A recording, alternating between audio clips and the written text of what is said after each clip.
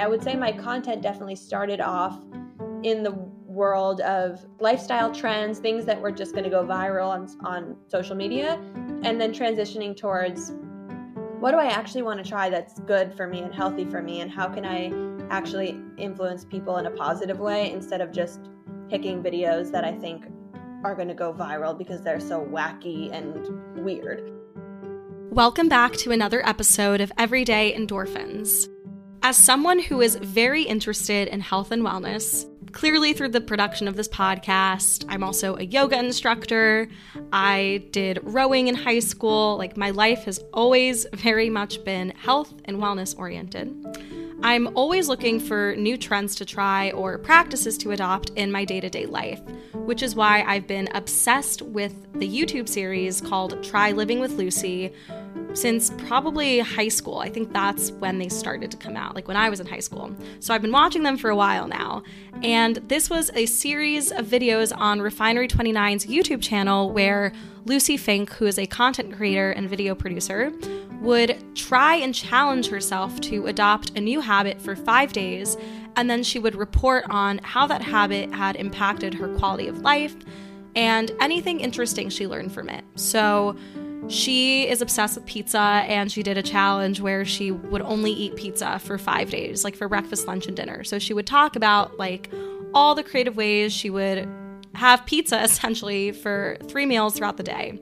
Or she would talk about 5 days of meditating or 5 days of hot yoga. And it was always really fun and entertaining for me to watch. And I felt like I was definitely entertained by it because Lucy has such an amazing presence on camera.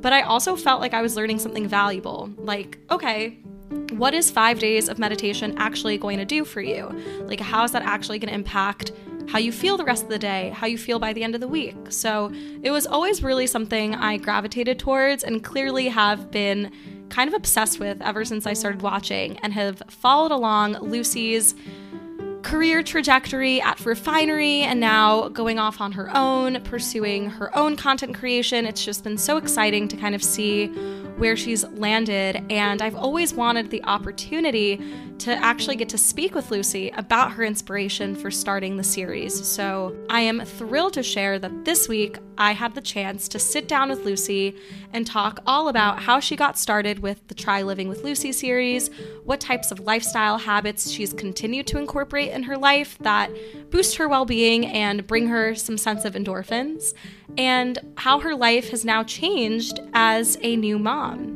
It was absolutely a pleasure to get to have her on the show. I am really excited for you guys to hear this interview. But before we get into it, I have a brief message from my sponsor, Anchor.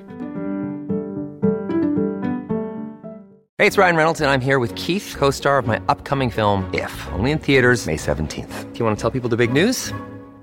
All right, I'll do it. Sign up now and you'll get unlimited for $15 a month and 6 months of Paramount Plus Essential Plan on us. MintMobile.com/switch. Upfront payment of $45 equivalent to $15 per month. Unlimited over 40 gigabytes per month. Face lower speeds. Videos at 480p. Active Mint customers by 531.24 get 6 months of Paramount Plus Essential Plan. Auto renews after 6 months. Offer ends May 31st, 2024. Separate Paramount Plus registration required. Terms and conditions apply if rated PG. Hi, Lucy. Thank you so much for coming onto the podcast. Hi, Stella. Thanks for having me. I'm so excited to be here. Almost, I guess, 2 years later now, we've reconnected. And, you know, when we first had the chance to speak and do an interview with the Power Thread back in like 2020, 2021, I was so thrilled to get to talk to you because you were a content creator that I had been following at the time for so long, like since high school. And I really started out with the videos you were producing for Refinery29 on Try Living with Lucy. Like, that was my first taste of everything that you were doing, and I fell in love with it. And so it's just such an honor to get to be sitting here virtually with you and to have you on my podcast. Oh, that's so sweet. Thank you. You're an OG follower. Yes, I like to think so. And, you know, I'd love to start basically there, you know, at the inception of when you were working at Refinery29 and producing that Try Living with Lucy segment. So can you tell my listeners a little bit about what you were doing at Refinery29 and what that segment looked like, and then kind of how your career evolved from that moment in time? So I started working at Refinery29 in 2015. that was 1 year after I graduated college. And for that first year out of college, I was working at an advertising agency. And I actually met a woman at the advertising agency who ended up becoming the COO of Refinery 29, which is how I ended up getting there through networking and meeting her. And when I started at Refinery in 2015, it was the very start of their video division. So they had made some video content before, but never really dedicated YouTube series. They didn't have any faces that were recognizable on the platform. And I kind of showed up and showed them the video content that I had produced in my college years and some clips on live television that I had the opportunity to do in college. And I sort of just told them, I'd love to produce and host a YouTube series for you. Actually, to correct myself, I didn't say YouTube because I had no interest in YouTube, and I personally was not a YouTube viewer. So I didn't think YouTube was really anything great at the time. I kind of preferred to be on Facebook Live, which is kind of laughable now. And I preferred to be on Refinery's website. I just thought YouTube was like the throwaway content, which is pretty comical given that now it's like the number one video platform and it's been the longest lasting and has brought the most revenue to my career. So pretty funny, but I kind of was thrown onto YouTube. They gave me the free rein to pick a series that I wanted to produce and to host it, and very little direction and very little hand holding and very little red tape in terms of like what I could do and who I was reporting to. And I pitched a handful of series to them, and we sort of mutually agreed on the 5-day challenge format, and we called it Try Living with Lucy, where I was trying 5-day lifestyle challenges every single week, and a new video went up on YouTube every Friday for about 4 years, 5 years almost. And I tried everything from, anything that was being talked about in the social media sphere or online or in magazines, everything from, health trends like cupping and acupuncture and cryotherapy to all the food trends, veganism, paleo diet, juicing, and then weird lifestyle trends like sleeping on the floor and wearing the same outfit every day, not washing my hair for 2 weeks. And I basically just challenged myself to experiment and explore, and at the same time was documenting it all kind of vlog style and sharing it almost like, I think I called it like edutainment content. So it was educational and I was hoping entertaining as well. And I was just trying to show people what life was like when you try new things all the time. I think I was so drawn to that series because it was so, like you said, educational and entertaining to watch you be a guinea pig and try out all these different experiments and test out what worked for you, what you liked about it, what you didn't like. And the videos were like super extensive on kind of like recapping your experience. And I recall you kind of getting into like the details as to what worked for you and what didn't. And if you were to do it again, maybe what you would have done differently. And something that I really liked in particular just about the format of the series was how you were constantly trying something different and you kept a very open mind to the different trends that you were going to try out. And so like across those 4 years, were there any particular wellness trends that really stood out to you and anything that you've tried to incorporate now into your day-to-day life? I think the wellness side of things was really the big kicker for me, I guess, because when I entered Refinery 29, I was one person in the sense of my health and wellness outlook and just how I live my life. Just to kind of backpedal a little, I was not really raised in like that much of a health conscious way.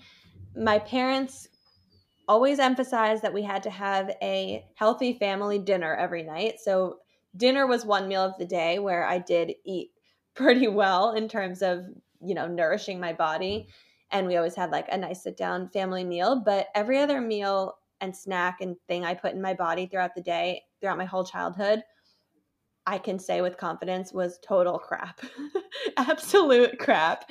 If I were just to walk you through like a standard day, it was like cereal and Eggos and juice for breakfast, followed by a grilled cheese sandwich at lunch and pizza with fries and a Snapple and a Chipwich. Then I would come home from school and have a roll of Oreos and sour straws. And then I'd have my one healthy dinner followed by ice cream with snow caps and gummy bears on it. So it was like a crazy, crappy food situation. And I think because I have a naturally very slim build, I never gained weight from the food I was eating. And I never noticed any physical changes that were happening in terms of my health either. And I never felt sluggish or lethargic. So I just am kind of, I was always like, what's the point of not eating this stuff? It's not doing anything to me. My Refinery 29 years, that whole span of time there, like so much happened in my health and life that woke me up to the fact that I needed to be a little bit more cautious of what I was putting in my body and on my body. And throughout, just to make like a whole long story short, throughout my time at Refinery 29, I discovered that I had gallstones and I had to get my gallbladder removed. A year later, I wound up being diagnosed with celiac disease. And basically just throughout my whole time there, I would say my content definitely started off in the world of like lifestyle trends, things that were just going to go viral on social media, and then transitioning towards what do I actually want to try that's good for me and healthy for me, and how can I actually influence people in a positive way instead of just picking videos that I think are going to go viral because they're so wacky and weird. You know, the earliest videos were really those lifestyle trends, like being on a $50 budget, or I even wanted, we never did this video, but I even wanted to do like 5 days of not wearing shoes all around New York City, like things that were just mind blowing. I feel like that would have been so dangerous. Like, you don't know what you're going to step on if you're not wearing any shoes. Refinery was like, we will not let you do that. So they were more in that world though. And then they started transitioning towards 5 days of Ayurveda, where I was learning how to tongue scrape and, the natural remedies. And I was getting into the acupuncture and cupping and just learning so much. And and the meditation, yoga, all of that sort of emerged as I was exploring these different trends. And those wellnessy aspects of the things I was trying really ended up sticking and becoming a major part of my life and then my future platforms. You make a really good point around kind of how your relationship with food has evolved based off the different health trends that you were trying, because I think a lot of people eat just to see how the food that we consume affects our physical body, and whether or not you're gaining weight from what you're eating, you start to kind of realize that what you put into your body affects way more than just like your physical appearance. And so in your perspective and in your experience, you have a naturally very slim figure. And so maybe like the sugary foods that you were eating growing up and up until that point at Refinery, like never really affected you physically.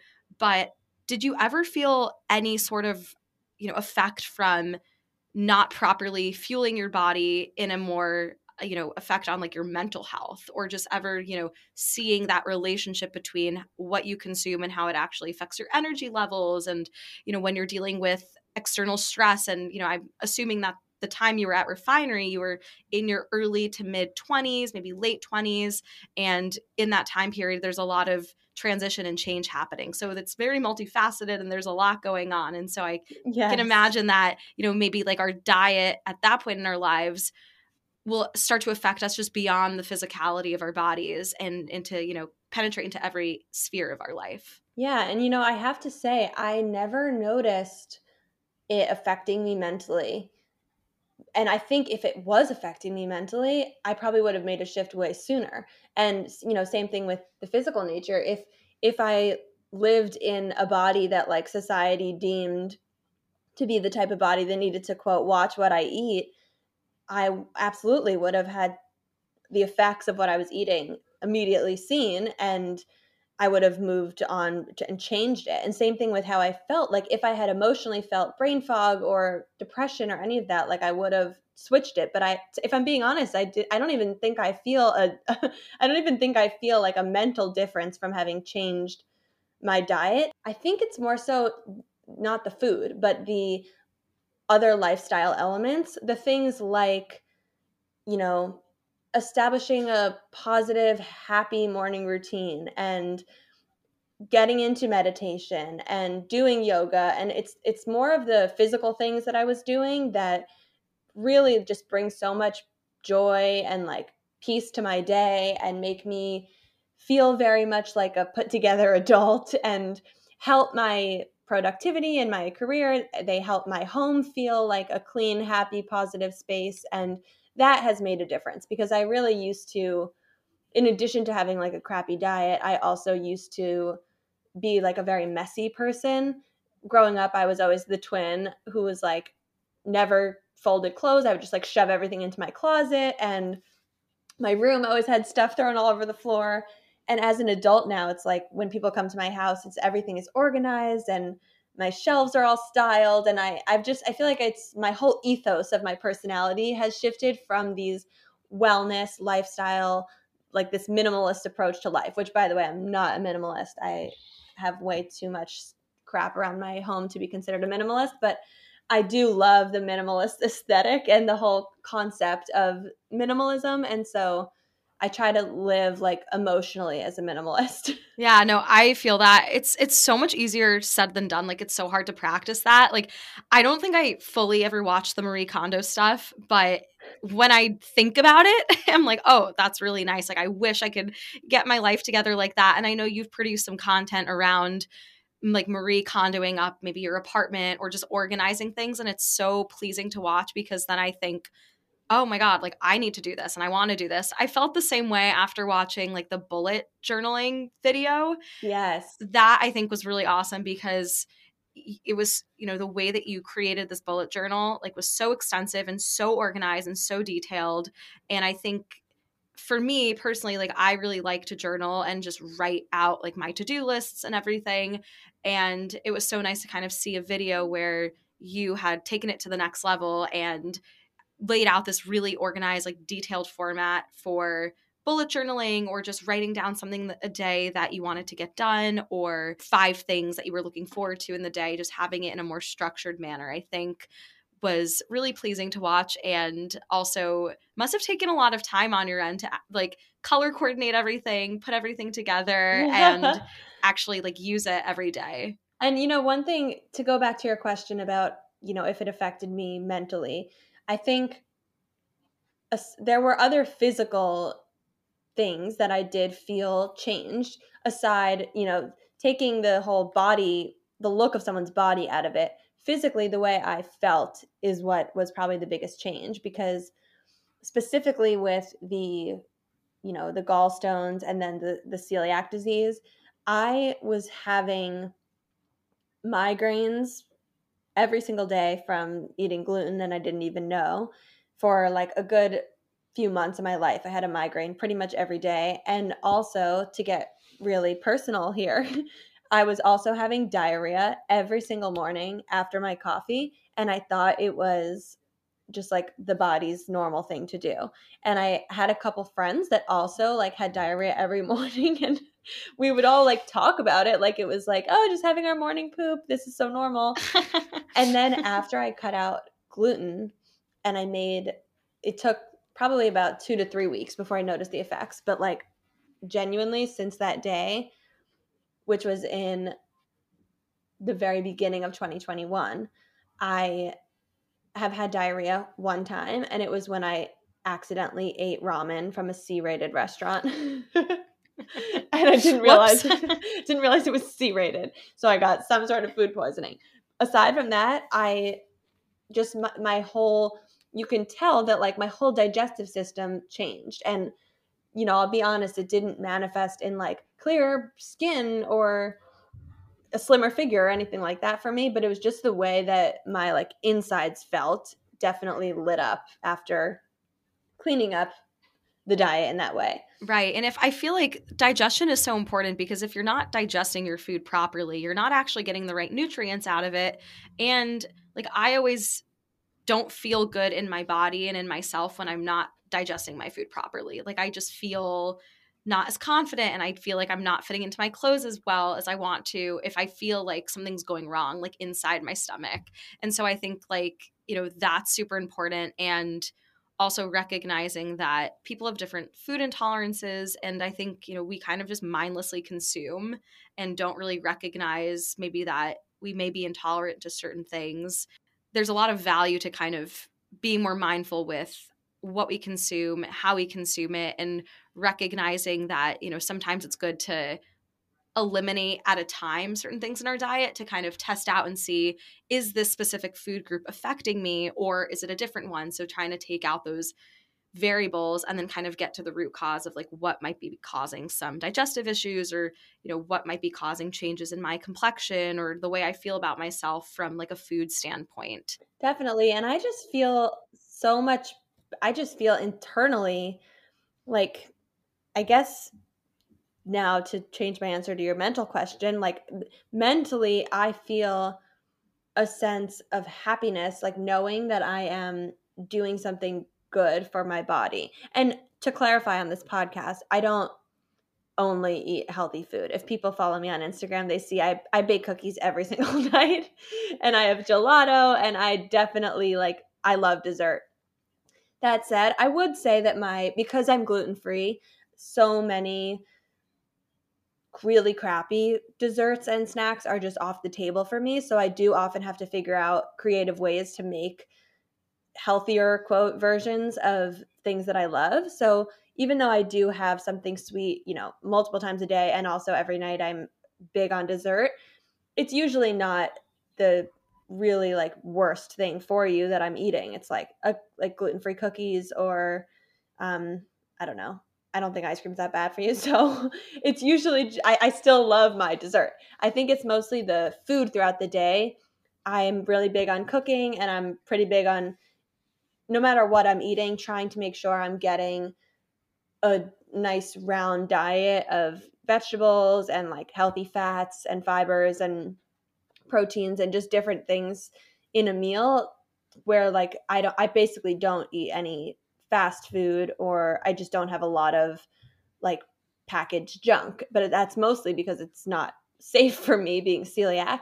And I do feel a sense of I'm doing something good for my body with my generally healthy way of eating. And especially in the transition into motherhood, I remember when I was in the trying to conceive stage, I just kind of felt like every good nutrient I put in my body was only going to be helpful at actually getting pregnant. And then throughout the pregnancy, I definitely felt a sense of, what I'm eating is what he's eating. So I want to make sure that we're both getting well nourished. And now throughout my breastfeeding journey, it's the same. I genuinely feel like everything I eat is I think of it as it gets blended up and it's going into him in the form of my breast milk. And, whether or not he's actually getting all of that, I now feel a sense of, it just brings me a sense of overall positivity and joy to know that I'm doing something good for myself and my son.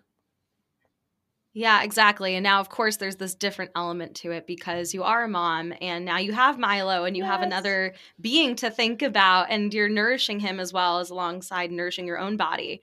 So, of course, there's different layers to that. And I think that probably has also maybe deepened your perspective on what you consume and, what health means to you. But moving aside from food in particular, you'd mentioned earlier that the wellness practices and the lifestyle practices in particular were the ones that kind of made more of a lasting impact on, how you define health and wellness and what's brought you happiness in your life.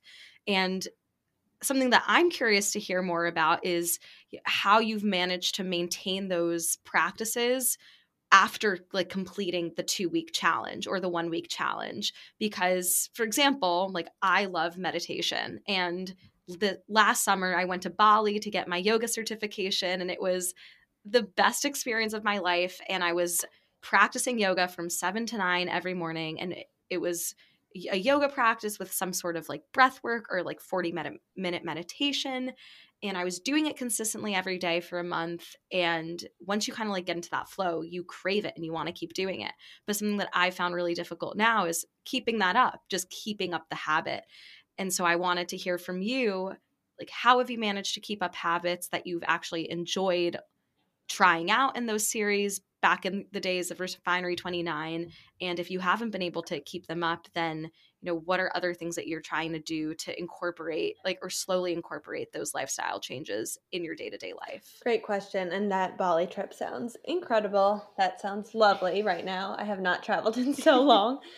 I think, the early days when I was doing these lifestyle challenges, the things that really stuck out to me were, as I mentioned before, the things like the yoga and the meditation and the Ayurvedic rituals. And there were a lot of things that, as a mid-20-year-old woman who did not have a kid yet and wasn't married yet and was just like bopping around New York City, there were a lot of things that I felt, and also pre-pandemic life, a lot of things I felt like were very attainable and, easy for me to do. So I added in, I used to go to a yoga studio 4 to 5 times a week with my sister. We lived really close to each other, and we had a studio in New York that we loved that's now closed. And we used to go all the time. I also was in a pretty good rhythm with meditation at various points where I had different trackers, and I would meditate every day for a whole month, and then maybe I'd fall off for a week, but I'd get back on.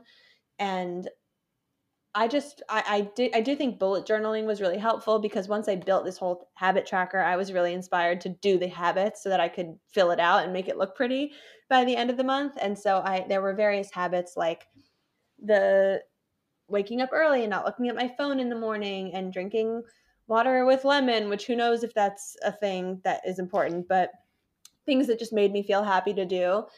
And I would try, to scale back caffeine. So I would be like, let me put a line item on for a day that I had a herbal tea instead of coffee, and basically just built these trackers and habits that I wanted to achieve. And I would always say that, like, my success with these habits has been a roller coaster. Like, I'm definitely not just dedicated to doing them all the time and just stick to them with ease.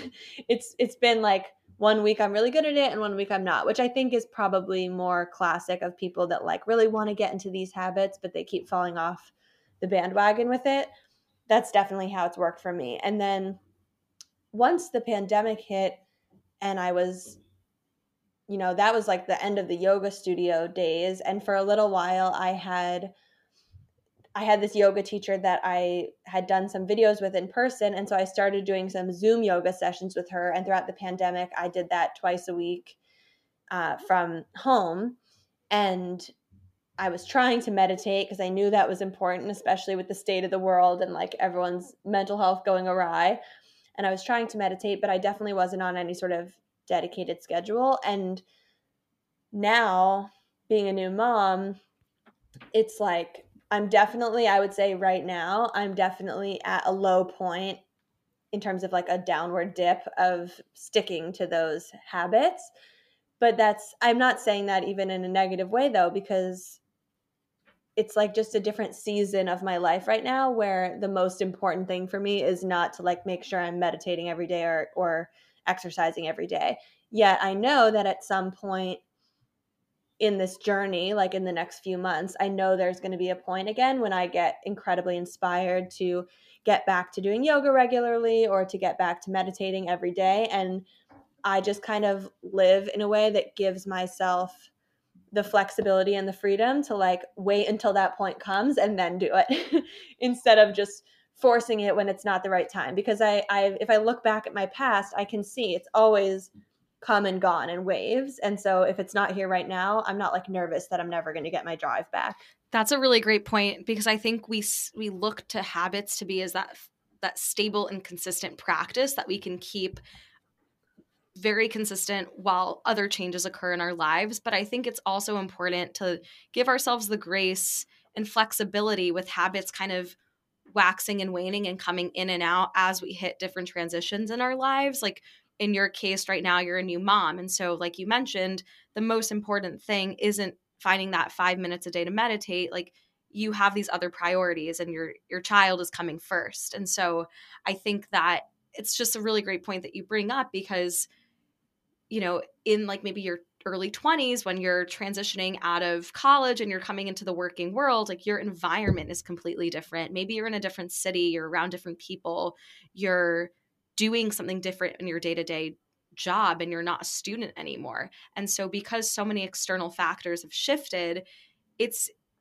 okay to not necessarily have that same regimented structure and routine that you had adopted maybe while in college or when you were younger. And I think we tend to be so hard on ourselves with not meeting our own expectations of doing the things that we know are good for ourselves. On the note of the meditation, 100%, I think the tip I would give people is to just let yourself be really like where you are in that moment, not where you think you need to be based on that moment. And the example I'll give is I remember getting pregnant, I said to myself, when I get pregnant and when I like know that I have a baby inside, I'm going to meditate every day because that's the time in my life when I need to be the most grounded and centered and calm.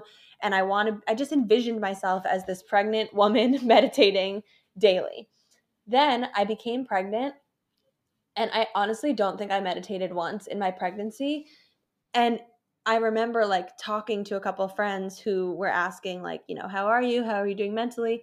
And I was like, I genuinely feel the least in my head that I've ever felt in my whole life right now. Like there have been pre-pregnancy, there were so many times in my life when I felt like I needed to meditate. Like I really felt like I needed a moment of silence. And every time I would go do something that was like silent related, like just for example, every time I would like be getting my nails done, for example, where I like can't be on my phone and I'm just kind of sitting thinking, my thoughts would race and I would think about a million business ideas and the meaning of life and like, what are we doing here?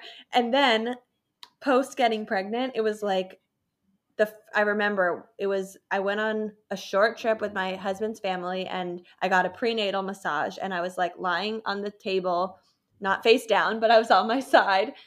And it was the first time like my eyes were closed and I was just in my own head thinking, and it was just like peace and quiet. And I wasn't stressed or thinking about anything or trying to contemplate the purpose of anything. I was just enjoying the moment and genuinely didn't feel like I needed to meditate. And so I had to kind of get out of my head this vision I had of myself as this meditating pregnant woman, because when the moment actually came, that didn't feel essential or important at all. Right. And I think we use these practices as kind of like tools in our toolbox to use when we feel like we're in a time of stress or our mind is racing and our thoughts are going a mile a minute. And then we can say, oh, I can go to my meditation practice, or I know that I have this yoga practice, or I know that journaling in the morning is going to help me just brain dump and clear my head. And then those practices can feel really therapeutic because we see them actually affecting us. Whereas in the moments where you're actually kind of at peace and you don't really feel that need to meditate or to do your 5-minute journal, then you can recognize like, oh, like I actually don't have to put this pressure on myself to check all these boxes and do all these things that are quote unquote good for me when I already feel baseline relatively okay. That's kind of an empowering feeling. And the same thing goes for waking up early. I've actually heard a couple of people talking about it on a podcast recently, but I kind of forget what they were talking about. It was about how different people who are different archetypes have just different natural inclinations to either wake up early and perform really well in the morning or want to sleep a little later. And how the people that naturally are inclined to sleep later, for them to try to become a morning person just because they like want this vision of I'm a morning person and I'm up with the sun and I'm doing my 5-minute journal and, whatever you see on these TikToks of like that girl routines. Yeah. Like everyone trying to do that. It's just really not conducive to you being the best you if you're trying to get into this habit and routine just because you think it's what you should be doing when really there was no problem with you sleeping until 8:30 or 9. Exactly. And I think the wellness industry as a whole really does paint this picture to like what it looks like to achieve health. Like you mentioned with that wellness aesthetic on TikTok, like the that girl trend, although they are really pleasing to watch on TikTok, and it's definitely a guilty pleasure of mine just Me scrolling too. through those videos, it's like not really attainable. And there are days where I do need the extra 30, 45 minutes of rest in the morning. And then there are days where I naturally wake up early and I do feel more productive. And so I think, you have to give yourself the flexibility to listen to what you need in the moment and kind of tune out all the noise on social media that is kind of telling you what you should be doing. Because when you have that resistance with trying to fit into someone else's routine, you're actually going to be less productive. And there's something actually called like chronotypes. I don't know if you've heard of it. Maybe it's what you were referencing. Is this like with, the whale archetypes. and the Yeah, exactly. It's like there's different animals, and the idea is that depending on like your chronotype or your profile, you're energized at different points in the day. So you should like schedule meetings at different times, and then you should have like your creative heads down work at different times in the day, depending on like when you're energized and, when you're most creative. And I think that's so interesting because it shows that, health can be very personalized, and like the way that you choose to live your life and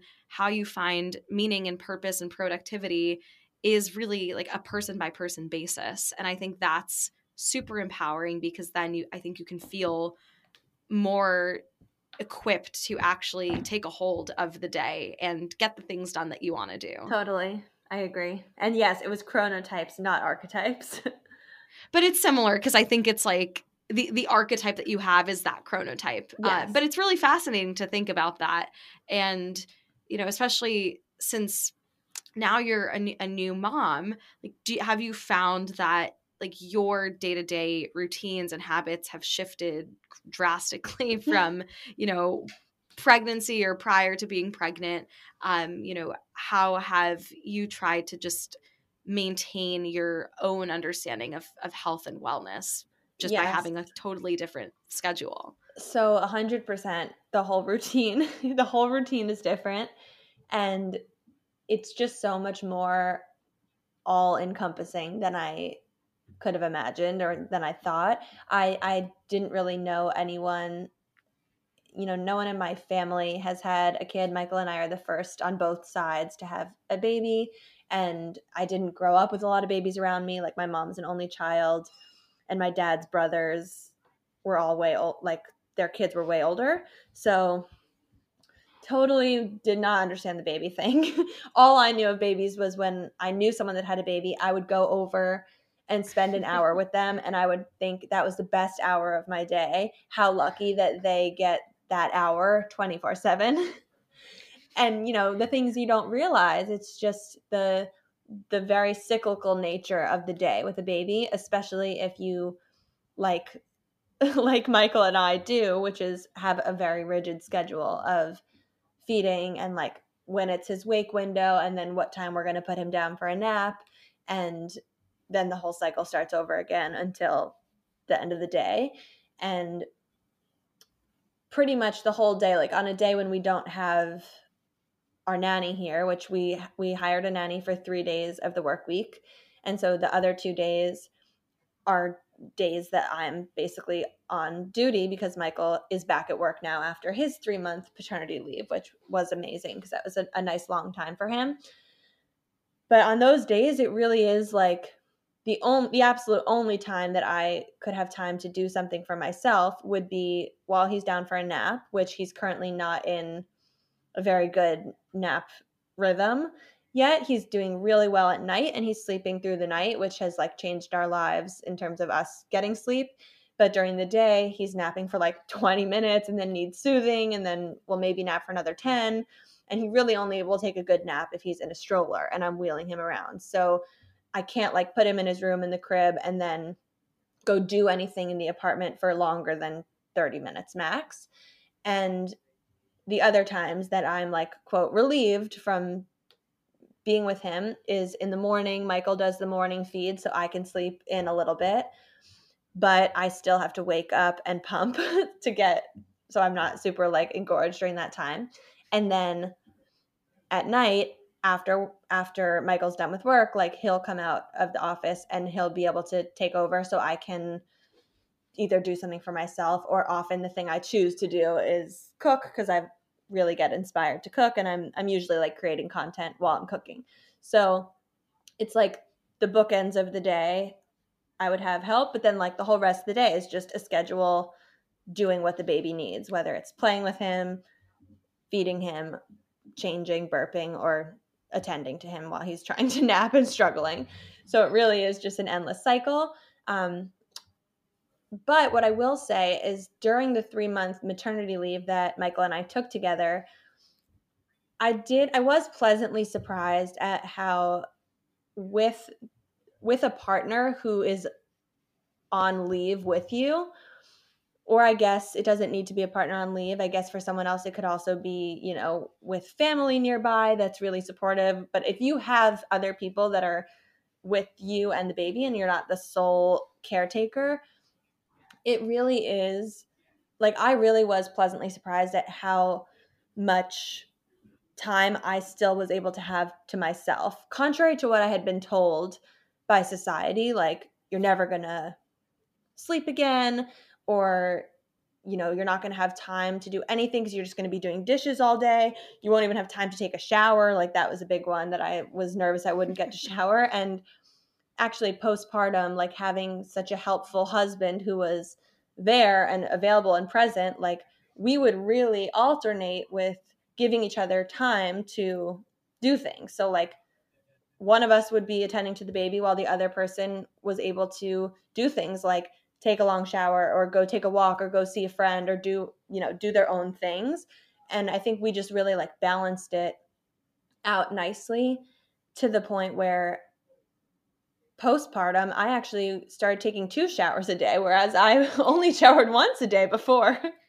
Now I was able to take 2 showers a day, which I felt like I was very sweaty postpartum. Plus with the breastfeeding, I just felt like I needed to shower in the morning and night, and I was able to find the time to do that. And I also feel like I kicked up my cooking game postpartum and like found the time to be able to cook like intricate meals because I had the support of a partner who was able to be watching the baby while I did that. And that was very much like, obviously I was cooking for him too, but I'm like doing something for me that's like a very positive thing for my mental health to be in the kitchen and cook.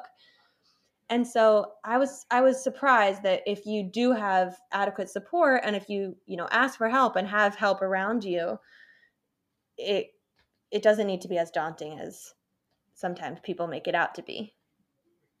Yeah, it sounds like you're thriving postpartum, which is amazing. And it's really nice that you do have that support from Michael and from your family and from your friends. Just, having the ability to take time for yourself, I feel like is so crucial when you're entering motherhood. And now I know you've recently transitioned back into working. How has that been with, being a mom and, having Milo around and just navigating the transition now into like re-entering the working world? Yeah, well, to backtrack on prior to working, we realized that we were going to need to hire a nanny. And so, I want to point out we did, which maybe a caveat for my previous statement too, we did also for the first month postpartum, we had a baby nurse who was living with us 24/7. And then after that month, we were on our own for 2 months until we went back to work. And then we hired this nanny 3 days a week. So first thing I'd want to call out on this is like acknowledging the privilege of being able to hire help to be here. And, I know not everyone has that financial flexibility. I know that without paying for it, a lot of people do rely on parents and family to do that. And I actually have a Q&A highlight on my Instagram. If anyone's curious about the whole baby nurse situation, I did a whole Q&A about it and kind of answered every question about, the nitty gritty, like how much it costed us to have her. Is that how you say costed? No, that's very wrong. How much it cost us to have her, and where she slept and what the dynamic was like with her. I answered all those questions, and why we chose to use a baby nurse versus our own parents, as Milo's grandparents watching him. So I shared all that, but Same thing for the nanny. Like, we now have decided to hire this help while we both go back to work. And I genuinely feel like having the support, it's life-changing support. Like, and even if it was family, it's just having someone other than you and or your partner to look after the baby. I just think it's essential. And people keep sending me like, it takes a village. Like, we used to raise babies in villages, and it's just keeps reminding me like, it really does take a village. I don't know how people just, don't accept help or don't ask for help. And, for the people that live in places where they don't have any family or friends nearby, like, I genuinely feel for them, because the experience of doing this alone with either just yourself or you and just a partner, it's like near impossible to maintain your own mental and physical health while you're in this stage, because it's so all consuming and like heavy and intense, especially like the emotions postpartum. But to answer your question about being back at work, it feels, I was really excited to get back into work. And I honestly, even like a week after Milo was born, I was hopping on my computer every couple days and checking my email. And I was still just like funneling stuff over to my talent agents and setting up stuff for when I got back. Because honestly, in that time, being on my computer and answering work-related emails made me feel just like so much calmer and more normal, because everything else in my life was so abnormal and different that like at least this one thing hadn't changed. Like, I still have my email inbox and I still have my team in Los Angeles that's like talking to brands for me. And it almost felt like there was this thread of Lucy, who like I used to be, that was still there. And I actually really liked diving back into that. And then of course it was nice to not have to do any sponsored content throughout the 3-month period. But as you know from following me, I definitely shared loads of content during my maternity leave, because I was feeling just an abundance of inspiration and, so many new topics to talk about and so many new things that I wanted to share, that I was not really offline at all. Yeah, it makes sense how like there was this one consistent thread that maybe felt like it grounded you, and it provided some sort of, an opportunity to remind yourself of like the Lucy that existed pre-pregnancy, and now post-pregnancy, getting back into that must feel so nice. And speaking of work, one final topic I wanted to touch on before we wrap up the interview is following things that you're passionate about and navigating career transitions and taking risks. And so I know that you started out, at Refinery 29 making these series, and then eventually you decided to go off on your own and start your own company and be, your own content creator as Lucy Fink. And so that's something that I personally really admire. I think it takes a lot of courage and bravery to do something like that. And so I wanted to ask, how did you navigate any challenges with taking a really big risk like that? And how did you kind of fight through maybe experiencing feelings of imposter syndrome or self-doubt to get to where you are today? I think it was more of an emotional risk than, I don't know if emotional is the word, but it was more, I felt like I was more so risking losing like this audience I had built, because I knew that people were so into the series that I was doing at Refinery that they didn't want them to end. And so me leaving, everyone was kind of like, no, when's the next Try Living with Lucy coming out? And I got that question. I actually still get that question today. Like, when's your next 5-day challenge coming out? And I haven't worked at Refinery 29 in 4 years.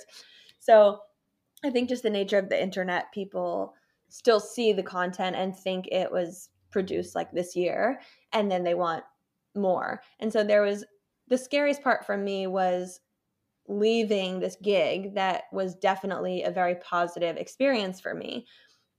And the fact that I had the whole power of this media empire of Refinery 29 behind me that was promoting my content and pushing it out every single time I had a new video, it was up on Snapchat for millions of people and blasted across Refinery29's global platforms.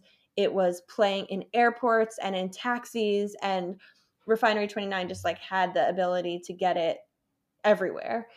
And I kind of knew that once I was leaving that, I was leaving that support system, and anything I produced, like I was responsible for pushing out. I didn't have this huge platform that already had millions of eyeballs on it. So that was kind of the scariest, the emotional leap of it. But I will say that financially, I never felt like it was a financial risk, because the way that I transitioned out was, it was very intentional in terms of making sure that I was financially set on my own before I, quote, pulled the plug. So I basically, throughout my whole time at Refinery29, even from before I started working there, I was always working with brands on my own through Instagram and creating content for brands. In the beginning, before I got to Refinery, it was mostly stop motion content that I was selling to brands. And then after I started sharing more of my face and my life, it was more influencer content that was, always kind of happening in the background on my Instagram. And then at the point at which I left Refinery29, I was already signed with a talent agent. And the way I transitioned out of Refinery, I don't know if a lot of people know that, like, my last year with them, which was 2019, was a year when I was kind of like in a hybrid role with them. So I was no longer a full-time employee in 2019, but I had a contract with them. They essentially were my first client when I went off on my own. So I left to go sign with the agency, and my agency negotiated a deal with Refinery29 as through my first year. And I was responsible for making 16 videos for them in 2019. So 4 videos every quarter. And that was like way lower than what I had been doing, because I had been doing a video every week for them for the past 52 videos a year minimum. So 16 felt like a smaller amount that I could juggle while I was doing my own projects. And I basically like started off that year, 2019, with a contract from Refinery29 as like my first client. And then whatever else came was just like icing on the cake for the year.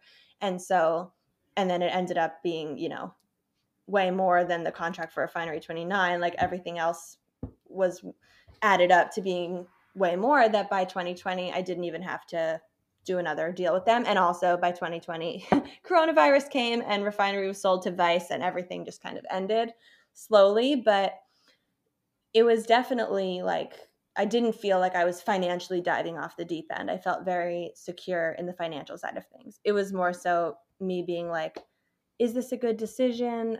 Are people going to still follow me? Are people going to be upset? That kind of thing. Right. I mean, it also felt like that it seems like there is this synergy of you transitioning out, but then also still being involved with Refinery, but from now a different capacity and as like a different figure, because you are off on your own. So I think that worked out really well for you. And it kind of, it makes a lot of sense how that transition occurred.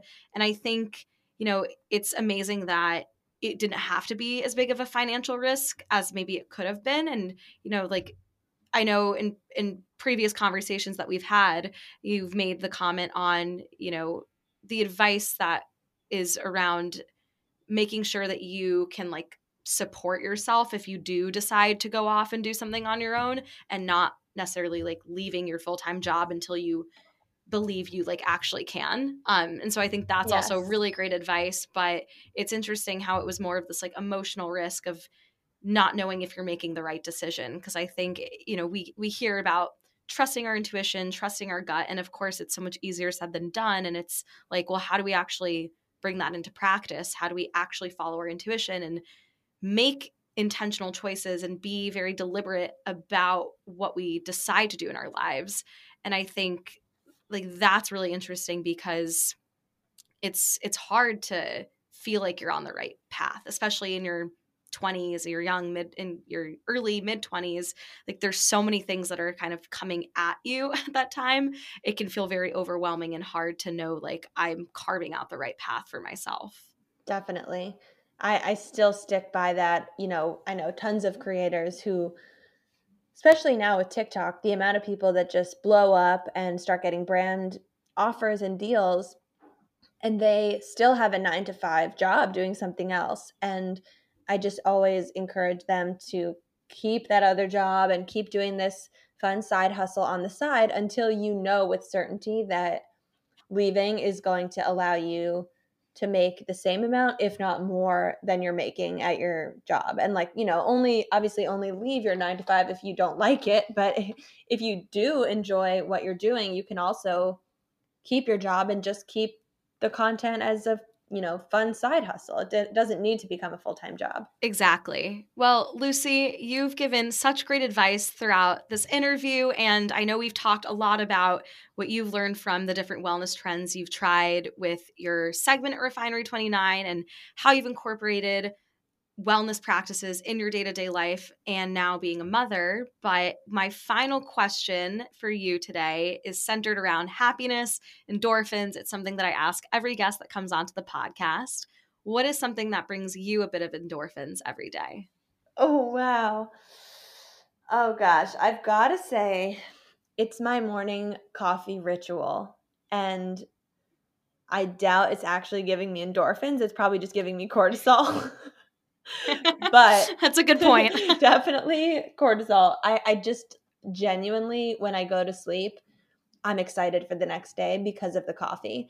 And it's like, it's such a good part of my morning. If it's a sunny day, even better, because then I just can like stand in the sun with the cup of iced coffee. And it's always iced, even in the winter. But just something about that morning cup, it really just brings my whole day together, to the point where if I have something to do in the morning, like a meeting, or if I have a call with someone, or if I'm, leaving the house, I just will actually adjust my wake up time and adjust everything to make sure that I can have a dedicated like 5 to 10 minutes in the kitchen with my coffee, because it's just really brings me joy. It's really grounding too, like having that ritual. I used to be a coffee fanatic, and then I stopped drinking coffee this summer, and I've pivoted to matcha, and I love chai lattes too. So I think for me, it's really just about having like that drink and having like that ritual. So I can totally relate. And I think it's also really important to have time for yourself in the morning to kind of feel centered and feel organized mentally and physically, so that you can prepare yourself for whatever the day has to bring for you. So I totally can relate and resonate with that feeling around just having something that's constant in your morning routine that you can go to bed and look forward to the next day. Yes. And, let yourself get excited about it. That's honestly one of the main things that helps me get up, is knowing that I'm on my way to the kitchen and the coffee is waiting in the fridge in the carafe. Exactly. Well, tonight I'll be asleep dreaming about my matcha tomorrow. Well, thank you so much, Lucy. Where can my listeners find you on social media? You can find me on Instagram and YouTube and TikTok. Those are probably the 3 biggest platforms. And my handle's Lucy B. Fink, and Lucy is spelled Lucie. And then also my website is a good place to connect, lucyfink.com. And it shares, info about, basically I have all my content there. So it's kind of like a content hub, but it also gives you info about where you can connect with me for different one-on-one services I offer, like coaching and consulting for aspiring content creators and people who want to build YouTube channels and grow on social media. And if you're looking for really cute baby content, definitely go check it out.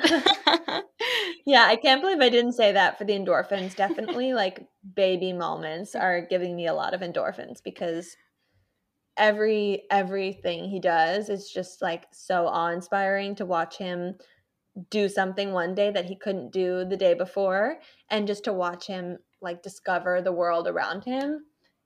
As I said, I never had babies around me, so I never knew like what they go through as they're growing. But it's just so cute. He's like currently in a state of starting to realize that he has hands. So he'll just like stare at his own hand in front of his face. Like his hand's like 2 inches from his face, and he just stares at his hand. And it's definitely making making me and Michael laugh every day, little things like that. I'm sure motherhood brings on just like a whole new meaning of happiness and joy. And I love watching fun baby content, and I love seeing Milo pop up on like my TikTok feed. And one of my best friends, Nicole, she is like obsessed with babies and obsessed with looking at babies on Instagram, like TikTok, whatever it may be. So shout out to Nicole, and she should also go watch Milo's videos. Shout out Nicole. Go check out Milo content. Thank you so much, Lucy. It's been such a pleasure having you on the podcast. Thank you, Stella.